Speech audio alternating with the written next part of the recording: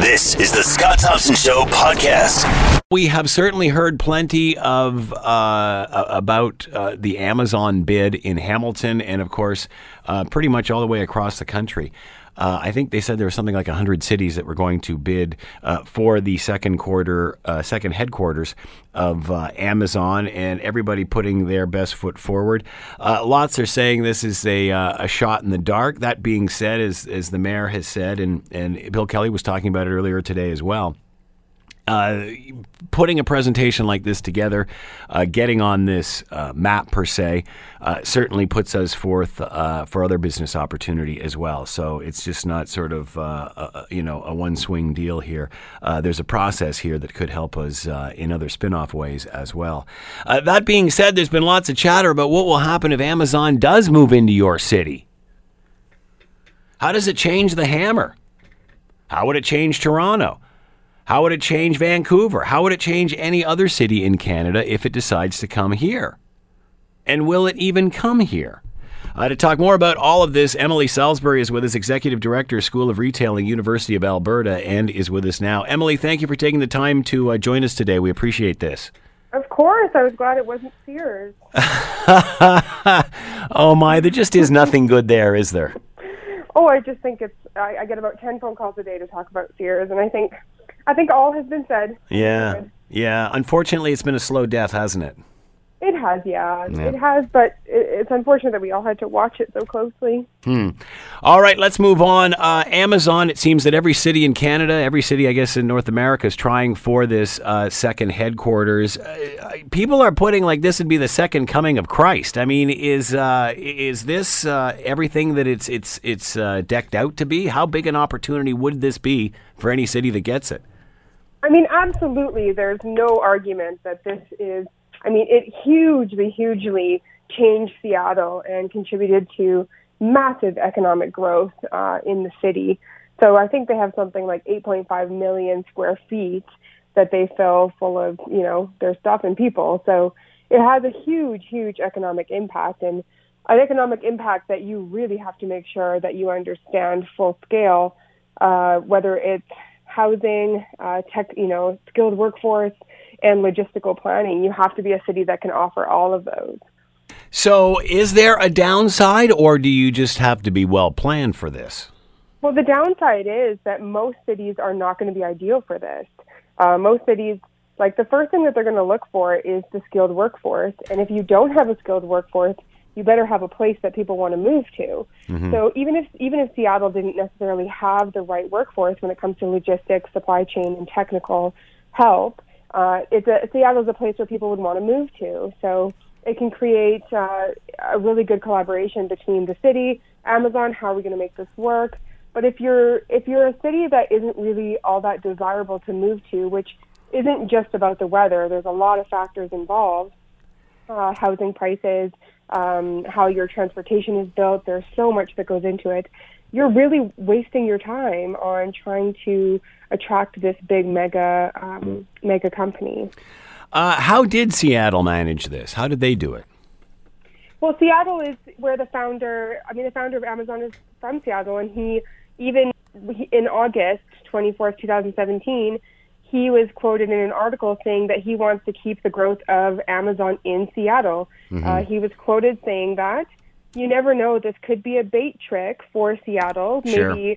Maybe they were at a growing point where Seattle wasn't really able or willing to budge on certain components, whether that's space or taxes or whatever that might be.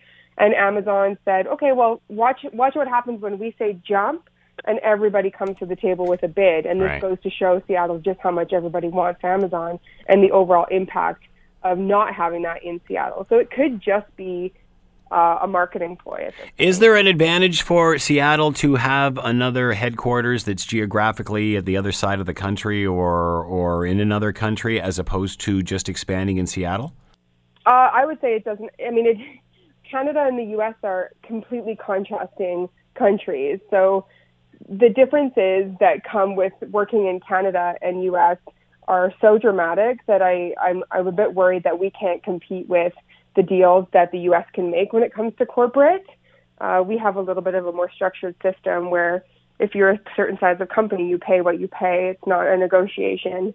That's how Trump rise to fame in the early like in 1960 when they were going through all their things, and he came to the table and started changing the regime for taxes and corporates, and it made it really attractive for business growth and attractive for economic growth with business in the U.S. But we don't have that same kind of bargaining structure here. That being said, it's certainly no secret that Amazon and Trump aren't necessarily best of friends. Is he perhaps looking for, to move outside of the country? What do you think Canadian cities' chances are? I mean, I've heard just, simply through immigration laws alone are a big advantage. I mean, if I were Amazon, the first place I'm going to look is where am I going to cast the widest net? So where am I going to find the most people that are within this qualified category in Canada? And that really cuts out pretty much 75% of the bids. And so because they're not going to want to import half of their team, it's a lot easier for Hudson's Bay to buy Lord & Taylor and establish a New York head office for Hudson's Bay because they bought Lord & Taylor. So it's not as if Amazon is acquiring a Canadian company and they can kind of merge the two companies. Building this in Canada would be very difficult. And I think although it would be amazing, we have to really look at our population versus theirs, our geographical spread versus theirs. Our shipping systems are nowhere near the capabilities of what the U.S. systems are right now.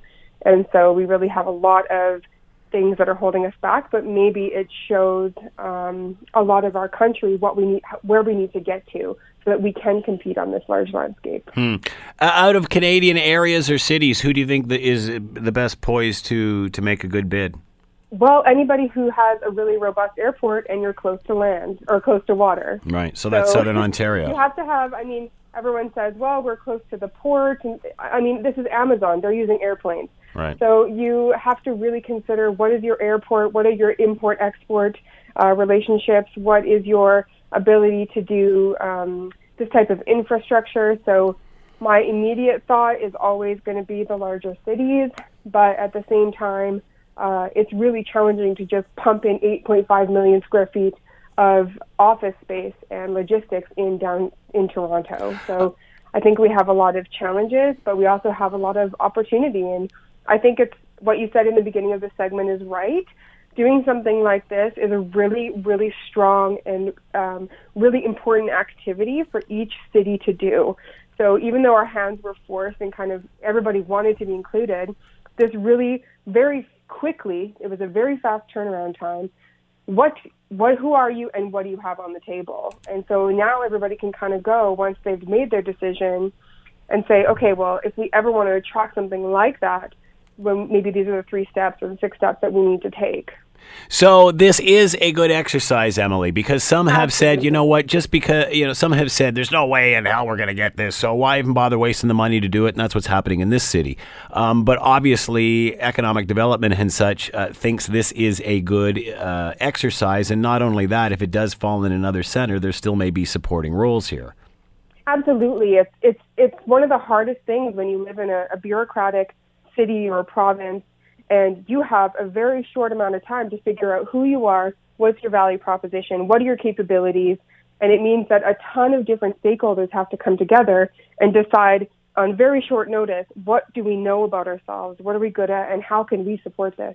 And so all of a sudden you've developed this entire plan without even thinking about it, and you go, now we have this whole plan where we can go out and attract something like this because we know we have the capabilities. So I think it's a fantastic exercise. And also, Amazon's at a different phase now by expansion, being in the expansion phase, than they were in the startup phase when they first went into Seattle. That being said, why would they not just, do you think, want to take the same approach that they took with Seattle, and rather than trying to fit somewhere else, pick a smaller center and then grow into it? Well, I think they're really going to have a complex decision to make. It's not going to be so easy for them to just pick another city and build an entire. I think ideally they'd want to continue to grow in Seattle, but they've outgrown themselves in terms of what they can do with the limits of the actual city itself. And so, without a commitment of building, 50,000 more, reasonable priced houses, or this type of, demand, they can't keep it there. And so to build another hub would make sense. If it were me, it's very normal that people have offices in Toronto and Vancouver, just like they have offices in New York and LA. So you have an office on one side of the country, right, and you're going to want one on the other side of the country. Yeah, it kind of makes sense. So give us an idea, Emily, if this does come to any city, how does it change things? How does it, and would it change a larger center as much as it would, say, a medium-sized city, or is it still a very significant change? It's significant in every way. Like, it's significant in transportation. It's significant. 50,000 people, you're looking at, if you don't have a robust transit system, you're looking at a lot of cars on the road. So you have to make sure that there's a really robust transit system. And even so, adding, 20,000 people to transit is huge. The biggest holdup for anybody is the technical workforce. You have to have a really good e-commerce, technically trained workforce. This is not administrative work. This is very complex and it's very demanding.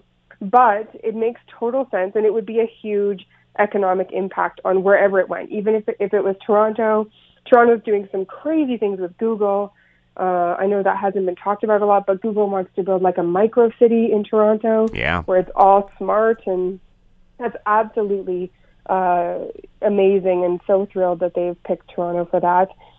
And so it has a huge economic impact, but for major centers, it still has a huge impact. Like, wherever you is there a downfall to this? Other than being ready for it, obviously, and this isn't going to happen overnight, but there obviously have to be plans in place. You have to start working towards this. Mm-hmm. Are there negatives to too much growth too quickly like this? Well, I think consumers really have to decide if you're ready for Amazon to take over the world, then that's fine. Shop with Amazon, and you can perpetuate that, and they will ultimately take over commerce and take over most businesses, and that's that doesn't sound very positive, or is it? I think it's I've always remained. I have my own decisions that I make as a consumer, but I think people and consumers dictate the growth of companies, and so it's really up to consumers to make that decision if they want to see Amazon grow and continue to take over what they are and continue to be in so many different spaces. But also Amazon... At the end of the day, isn't it about getting a product for a good price? Maybe it is. Not for me particularly. I would rather have it like that day, or I'm more of an impulse buyer, I guess. Right. But Amazon still hasn't made money. Like, let's make sure we keep that on there. Amazon still hasn't made a profit. So they're still a building company. They're still building, spending crazy amounts of money, hoping that with buying power and information and everything that they're building, that ultimately at the end of the day, that's going to turn into profit. But right now, they're not currently making money. Could this go south? You never know in retail. You never know anything. It's a really interesting time to watch retail and see how everything goes. We've seen companies bust before. We're seeing, 65-year-old companies bust now. So nobody can tell. Like, it's really going to be how it's managed, if they're meeting consumer demand and, staying true to their promises. So it's really, time will tell. One more question, a little off topic, Emily, but not really. Lots of chatter lately about automation, especially today. Studies out saying that, if we're not prepared for this, the outcome may not be as positive as we think, and we have to do a lot to balance our education moving into this era. What are your thoughts? Elon Musk says that AI is kind of like playing with the devil. It's a little bit, everybody wants to do it and everybody's competing to be in it. It's not necessarily something we need to push so fast, but it is coming. The level of automation and how simple it is to incorporate it into your business now. So it is happening. It's going to happen. And, in 20 years, this is going to be a very strange planet. Emily Salisbury is Executive Director, School of Retail, University of Alberta. Emily, thanks for your time. Much appreciated. Yeah, thank you. You're listening to The Scott Thompson Show, weekdays from noon to 3 on AM 900 CHML. Yesterday in court, Ontario's former top public servant was accused of covering himself by sending an email warning to the Premier's office not to destroy government documents. The documents in question were the ones leaked to the cancellation of two gas-fired electric plants. To talk more about this, Peter Graefe is with us, Professor of Political Science, McMaster University, and on the line now. Peter, thank you for taking the time. We appreciate this. My pleasure. So, has this been as mesmerizing as everybody thought it would be? Probably not. I mean, again, if we had this 2 years ago or 3 years ago when there was a real... when we were being scandalized by it, probably people would have been following it closely because, it's, again, we have to see what the other witnesses have to say, but certainly the former Cabinet Secretary, Peter Wallace, who's been there the past 3 days, has made it very clear that there was, in his eyes anyways, a pretty clear move to deny access to documents and going to the point of deleting them and trying to find ways of making them disappear. So if that holds up as a conclusion, it is a pretty damning indictment of a government that was acting in a manner quite opposed to the expected treatment of records and trying to hide things from a parliamentary committee and ultimately from Ontarians. So, the material is damning. It may be that as Ontarians we've already figured out that that's probably what happened, and so we may not be scandalized by it now. Peter Wallace accused of covering his own rear end. Is that fair? Well, I guess we'll see what the other witnesses say. I think he came up with a fairly credible answer. I mean, he noted the variety of different ways that he communicated with Dalton McGuinty's Chief of Staff, David Livingston, to remind him at various stages of his responsibility not to be deleting emails, including a couple of times in writing. It didn't seem to be after the fact or just trying to avoid that question. I mean, I think the biggest question that could be asked of him at this point is why he didn't communicate directly with the Premier if he felt that the Premier's right-hand man was up to potentially nefarious activities. And so maybe that will be the strand on which the defense comes to rest, that maybe Peter Wallace, in fact, is trying to augment the extent to which he saw this as a problem. But in his testimony over the past 3 days, the former Cabinet Secretary Wallace, I think, has been very clear about the steps he took, and in a manner that would be pretty straightforward to verify if he was telling the truth. So I think it will be a difficult case for Livingston and Miller to sort of put the blame on Peter Wallace as somehow having not told them that they weren't allowed to permanently delete emails. I mean, even that is a bit of a thin read because you'd expect people in those positions. Yeah, I mean, come on. Is anybody buying that, Peter? Well, I guess that's their best argument. So, I mean, we'll see what arguments they come up when they have to defend themselves. I mean, if that's their best argument, maybe it won't go so well for them in the second half of the trial that that they weren't sufficiently reminded that they weren't meant to permanently delete records. When you become a politician, don't you go through the do's and don'ts of what you can and can't do? I mean, this seems like basic ethics. Yes. I mean, that was one aspect of the testimony of Peter Wallace's testimony, was that the parliamentary committee was asking for documents related to the gas plants. The permanent bureaucracy was doing its job and was identifying all kinds of relevant documents and sending them forward. The problem was that the minister's office claimed not to have any, even though these documents being sent forward by the bureaucracy were presumably prepared to brief the minister and the people in the ministry. So from Wallace's point of view, he had this issue where if he had the documents on one side and not the other, it was pretty clear that they had been disappeared or that the ministry was refusing to cooperate. And that's, I think, what really tipped him off that something was going wrong here. So, I mean, yeah, there was obvious bad dealing on the part of the Liberal government, and some evidence, in fact, that the Cabinet itself was talking about how potentially damaging releasing this information was, and what were the ways that they could go to try and hide it from the Ontario population. So certainly, I'm not sure if Ontarians are following this closely, but the future biographers of Dalton McGuinty and his government will have to, presumably, will have to come to some pretty hard conclusions about the sense of ethics in that government. I mean, already it was revealed that when Dalton McGuinty said that there were no documents because they did everything orally, that's not true, that there were a lot of documents that were there. And as Peter Wallace pointed out, the only organizations that act solely on this sort of oral aspect are organized crime. In terms of that's a little damning, isn't it? So, I mean, again, if this was in the heat of the moment, there would be plenty of good material here, I think, to stoke public outrage and good questions in the House. But I think Ontario has moved on a bit in the sense that I think a lot of Ontarians already knew that the Liberal government acted in a manner that was self-interested around these gas plants, that it cost them $1 billion, and that they tried to cover it up afterwards. So, I guess it's a bit like someone noted that to claim that politicians lie isn't actually that effective a critique, because citizens already know that at a certain level and have priced it into their evaluation of, how untruthful or truthful are these politicians. I mean, in some ways it's almost satire to get all upset about that.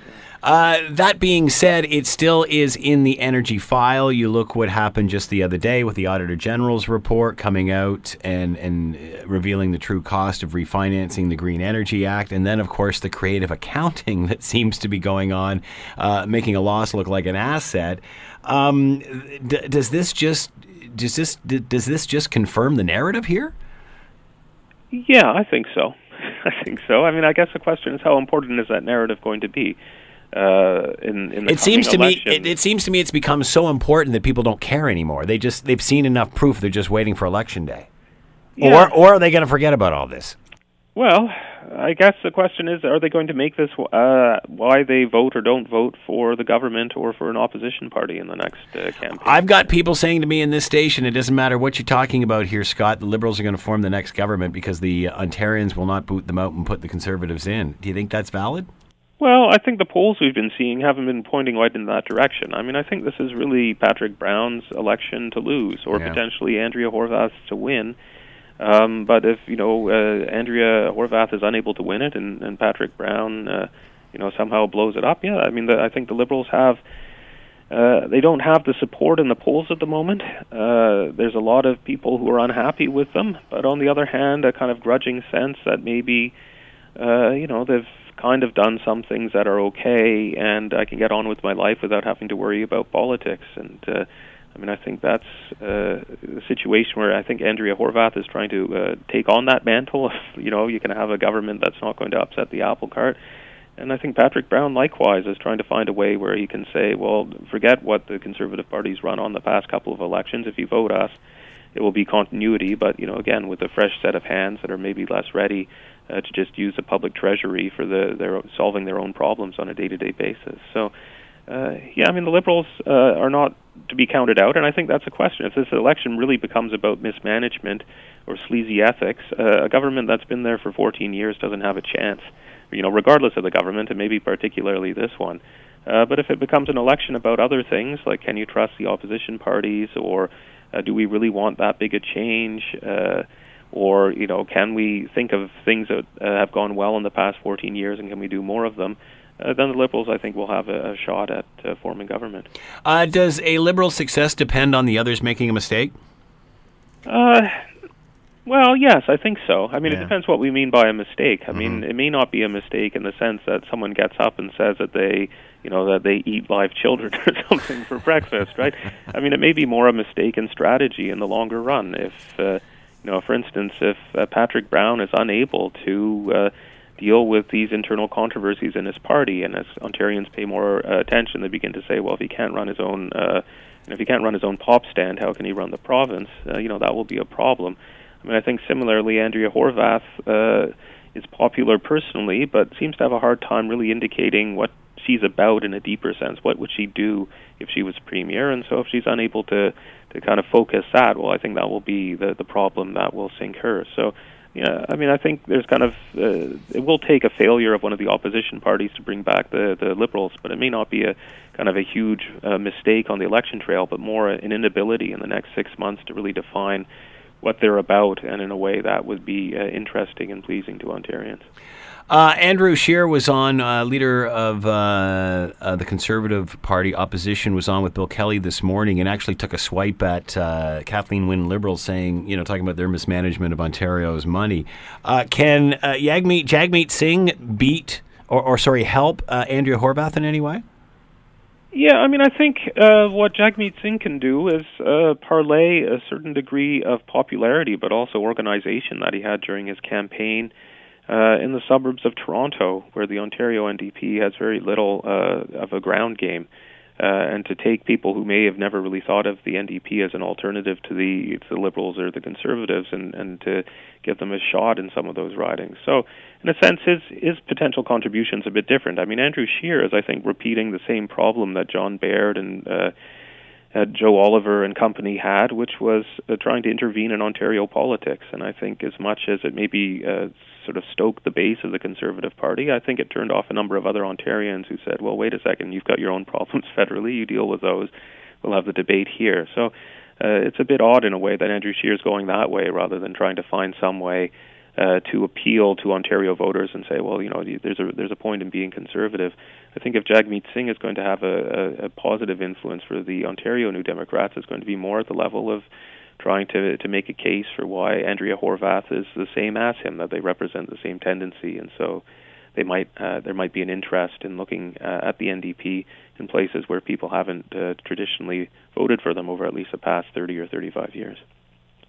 Can't let you go, Peter, without getting your comments on what is happening in Quebec and their recent changes in policy now appearing to target Muslim women who wear the niqab or the burqa, saying that if anybody is using public service in any way, that they can't be wearing facial coverings in any way. The Ontario government, Premier Wynn's government, obviously coming out and speaking against this. What are your thoughts? Where's this going? I think it's probably going to end up in a bad spot. In that sense. I mean, I think it's a problematic... Haven't we learned from this? Can't we move on? Well, we would hope, I guess. I mean, I think there's a way in which the law is presented in its sort of most egregious forms when we're talking about it outside of Quebec in terms of what it actually involves. I think it's more saying that there may be certain specific occasions where people are being served by the public service where they may be required. I mean, that's still a problematic decision, but it's a bit less sweeping than some of the news reports let us have. But yeah, I mean, I think we're in a period where we have very different understandings of secularism in this country in terms of what it involves. Does it mean a kind of anti-religion, an absence of any kind of religious symbol in the public sphere, or does it mean that people can practice different religions, and they shouldn't be doing that in terms of, public sector jobs, but outside of that, how they choose to dress and so forth is up to them. And I think that's, at the base of a lot of this discussion. But I mean, also behind that is sort of a greater kind of Islamophobia that we've seen across the West, which is maybe a bit more openly debated and accepted in some quarters in Quebec. So, we have those two things going on at the same time to sort of make it difficult. Some of it is, in fact, a debate about secularism and how we think about secularism. Some other aspects have to do, I think, with a more open Islamophobia. So it'll be interesting to see where that goes. I suspect, in fact, if we did polls in Ontario, this bill, wouldn't get the sort of 80 or 85% support it's got in the polls in Quebec, but we might see a much sort of stronger support for it than the idea that somehow Ontarians are fully opposed to it. It just seems odd that they're using the secular argument to justify this when there's a cross hanging in the National Assembly. But we got to end the discussion there, Peter. Peter Graefe, political science professor, McMaster University. Peter, as always, thanks for the time. You're welcome. You're listening to The Scott Thompson Show, weekdays from noon to 3 on AM 900 CHML. We are continuing with Hotspot Hamilton. This is a series that Bill Kelly and myself have been running every Tuesday and Thursday, and it talks about what has made this city great again, and some of the hot spots that are drawing interest, and of course how we continue and cope with a city that is now moving forward, growing, finally turning the corner, as they say. To talk about health and safety and harm reduction in this city, and of course as it grows, how that will be managed. Debbie Bang is with us, manager, Womankind Addiction Service, Men's Addiction Service Hamilton, and eating disorder program at St. Joseph's Healthcare in Hamilton as well. Thank you very much for coming in, Debbie. We greatly appreciate this. Oh, thank you for having me, Scott. So give us a bit of an overview about Womankind Addiction and Men's Addiction Services Hamilton. What are your role? What's your objective here? What are you trying to do? So we are a location for people who have been using substances. We're very fortunate in Hamilton to have gendered services. That's not the usual in the province. So if I have a substance use issue, I would like some help with that. I can go to withdrawal management at Womankind. I can attend some groups. I can go on to treatment. I can attend aftercare. I can get some help with supportive housing. And I can go to a book club. I can attend some self-help meetings. If I'm a man and I have trouble with substances, I can go to Men's Addiction Service Hamilton, which we fondly commonly call MASH. Yeah. And I can do, again, I can get some assistance with my withdrawal. I can go to day programming. I can continue with some groups, some book clubs, some writing group, as well as some self-esteem groups, which will assist me to think about how I might change my substance use. Advantage of having gender-specific services like this? So that's that's a really important piece, and we're very fortunate in Hamilton to have those gender-specific services. The reality is that there's complications and reasons why people use substances in the first place. Sometimes they're a maladaptive coping strategy, and often the trauma related to their substance use is at the hands of one of the other genders. So it's very useful to be able to have that programming without that same gender, and to be able to work on those issues for you. We hear so much about and have waited a long time for this city to get to the point where it is, seeing the growth and rejuvenation, renaissance, if you will. How does that change your challenges? How does it change your approach to the city? We've often said that Hamilton is a city with a small town feel, but it still has big city problems, doesn't it? It does have big city problems, and currently our biggest issue, and our biggest issue compared to some other places in Ontario, is around opioid and opioid use and the poisonings that are occurring as a result of that. There were 54 people that we lost last year, and that's not okay. That is highly preventable in many cases. So we have the draw of on the market for substances, and we have the caring of a community. So Womankind and MASH are both very well supported and very well used, very well respected in the province. But each time Hamilton grows, the surrounding area is also growing, and we have a very large catchment of people. Results in no beds. We can't have people come to our services because we don't have a bed to put them in. Where does Hamilton fit into the national or even provincial picture in regard to opioid use? So nationally, the movement has been from the east or the west coast across. Ontario is not quite as pervasive in terms of the substance use as BC is. Alberta is closely behind that, but Ontario would be third along those lines. And in Ontario, Hamilton is one of the hotspots in terms of opioid use. It's interesting to posture why that might be. Why is that, do you think? And I don't have the answers to all of that. I'm not doing the analysis of that piece, but it strikes me that there has to be a market in order for that to be able to occur. And the other factor I think that might play into this is we draw people from areas around us who then potentially stay. And not always are people successful when they're trying to stop using substances on their first time, which means they may reconnect with a substance provider. When you're specifically talking about opioids, how does this problem originate? Is it originating from street drugs? Is it originating from people who've had injury and prescription or surgery or what have you and prescription, and then it gets out of hand? How does this start? All of those, Scott. And so many people... I mean, we were an industrial city. With industrial cities, it's hard on workers. It's hard physically hard, injury, this sort of thing. I mean, does that lend into this at all? I mean, if there's people being injured and sore at work, they're going to be prescribed these things, no? I mean, is there any correlation between our industrial core? Well, and yes, there could be. So we often think about history. Yeah, we often think about the innocent initiation to using substances. For many, many years, doctors were highly encouraged to prescribe a variety of different opiates, including Tylenol 3s and Tylenol 2s. And I'm not willing to let Big Pharma off the hook on any of this, because this is a self-inflicted problem, isn't it?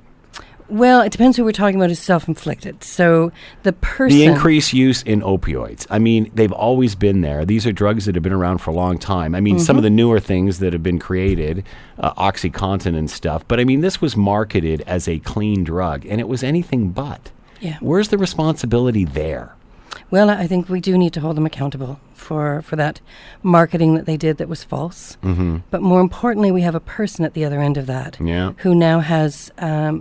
a resistance and a dependence on that particular substance, and it's not an easy withdrawal when you stop using it. Talk about this. Talk about how this consumes you.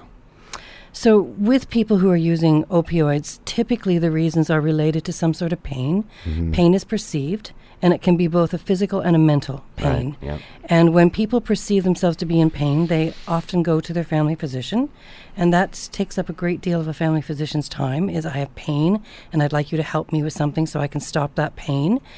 It may work temporarily, and often does work temporarily, and then I'm in a situation where whatever was causing that pain may not be finished, or I may have some trauma in the background, and I'm appreciating the experience I'm having by using that medication. So I would like to get it again. So I might be able to get it from my physician, but eventually that may not be a source that I can get any longer, and or it's not enough. And then I start to experience physical dependence, and it's a very unpleasant withdrawal. If we think about our very worst flu we've ever had, and we make that 7 to 10 times even worse in our imagination, and we drag it out for 3 to 7 to 10 days. How long does it take for a user to get to that point where withdrawal is that difficult? Depends on what they're using. Yeah. So if I'm using a long-acting opioid, I've got more time. If I'm using an opioid that I take every 4 hours or every 6 hours, Right. I have a shorter amount of time. Right, makes sense. This is more than just prescribing drugs, isn't it? There's got to be more to this. There has to be psychological education as well. You just can't keep prescribing things to people for pain if you don't know how the pain's originating. That's right. And so we need to understand where the pain is coming from and investigate those, and that's what healthcare does. We do a variety of different tests. We look at what the problem is. One of the things we know that we have good outcomes with are things like pain clinics that assist people to perceive their pain differently, to do other pieces that will help to deal with the pain, distraction, exercise, strengthening muscles, all of those kind of components, working through some of those past issues that are causing me some difficulty. The reality is there's probably not enough pain clinics, and we have an aging population. Most of us increase feelings of pain as we get older, whether or not it's weekend athlete stuff or something along those lines. Or just sitting here. Exactly. It seems that, how successful can those be? Because it seems like people always want an easy out. And rather than doing the hard work and figuring out what's causing this pain, just help me with the pain. How do you get past that? Yeah. And again, we know that what makes a difference for people is building relationships and meaningful relationships, whether that's with family, healthcare provider, an addiction service like ours, self-help community, activities that you're involved in that give you meaningful experiences. For some people, it might be collecting and driving trains. It might be an old car. It might be a physical activity like a hockey game or a ringette game or Tai Chi or something like that, meditation, mindfulness, yoga.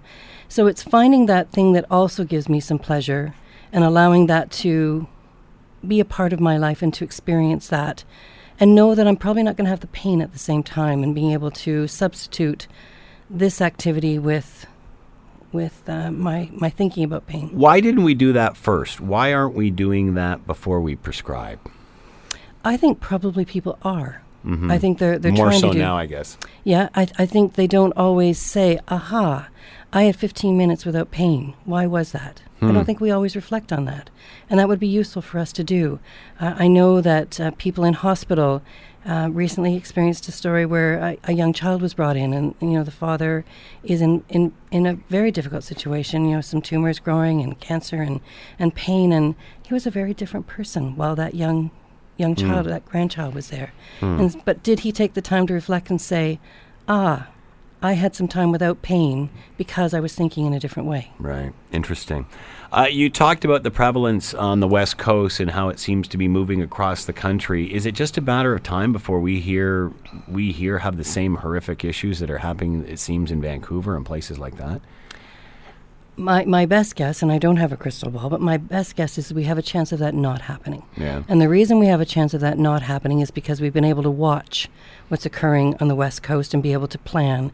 We have a number of standards around opioid use that are coming out. There's the national ones are out already from McMaster. We have 3 other standards on acute pain and chronic pain, as well as opioid use, which will have been out for discussion and will be available end of this year, beginning of next year. We have an active mayor's clinic mayor's committee here in Hamilton that is looking at opioids and how they're being used, making those connections between agencies, including EMS and police and hospital and shelters and withdrawal management services, to try to find a better way of managing this. We've opened up some new pain clinics across the province, and one of those is... What do pain clinics do? Elaborate on that. So it's a multidisciplinary team, and the purpose is to help people to identify what's causing the pain and what might be some alternatives to dealing with that besides medication. And some of that, there's all kinds of different strategies that you can use. It's quite individualized, but more importantly, it's learning how to manage that pain, to think about it in a different way, and to be able to cope as best as I can without using high doses of opioids. How difficult is that when the easy out for them is just to take a pill? And as you mentioned, withdrawal is extremely difficult. And yet you brought up, someone coming in, a child coming in, taking someone's mind off the pain for 15 minutes. How do they not fall back into those old regimes? Yeah, and that's very easy to do. The problem is we build a resistance to that medication, so we need more of it. And the more that we are stationary, the more that our body doesn't respond in a healthy way. So it is that circle of trying to get up. One of the things we know about arthritis, for instance, is the more active you are, it used to be the opposite. It used to be, don't sit there and rest. No, it's get out there and move. Yeah. Talk about success rates, because whenever we talk about opioid use, usually it's in tragic scenarios, terrible stories on the news, this sort of thing. Are there success stories? Can you turn this around? How difficult is it? It actually, many people turn this around. And in September this year, we had the annual Recovery Awareness Day where we celebrate people in recovery and people share those stories with one another. It was a lovely event at Pier 4 this year outside. The mayor was there. And it is one of those ways of acknowledging that does occur. Sometimes we don't stop and think about how many people have been successful as opposed to we hear more of the bad stories than we do the good. And how many are waiting to come in. Yeah. So one of the things we do know is that people are very, very capable of making this change. It's believing in myself. It's believing that it's possible, and then it's helping, and that's in part family, it's in part community, it's in part health agencies to assist people to get to the programming that they need that's going to make them possible for them to be successful. Do we ever fully recover from this? Well, I think that's a really good question to ask somebody who has been in that position. Do you ever really recover from breaking a toe or breaking a bone?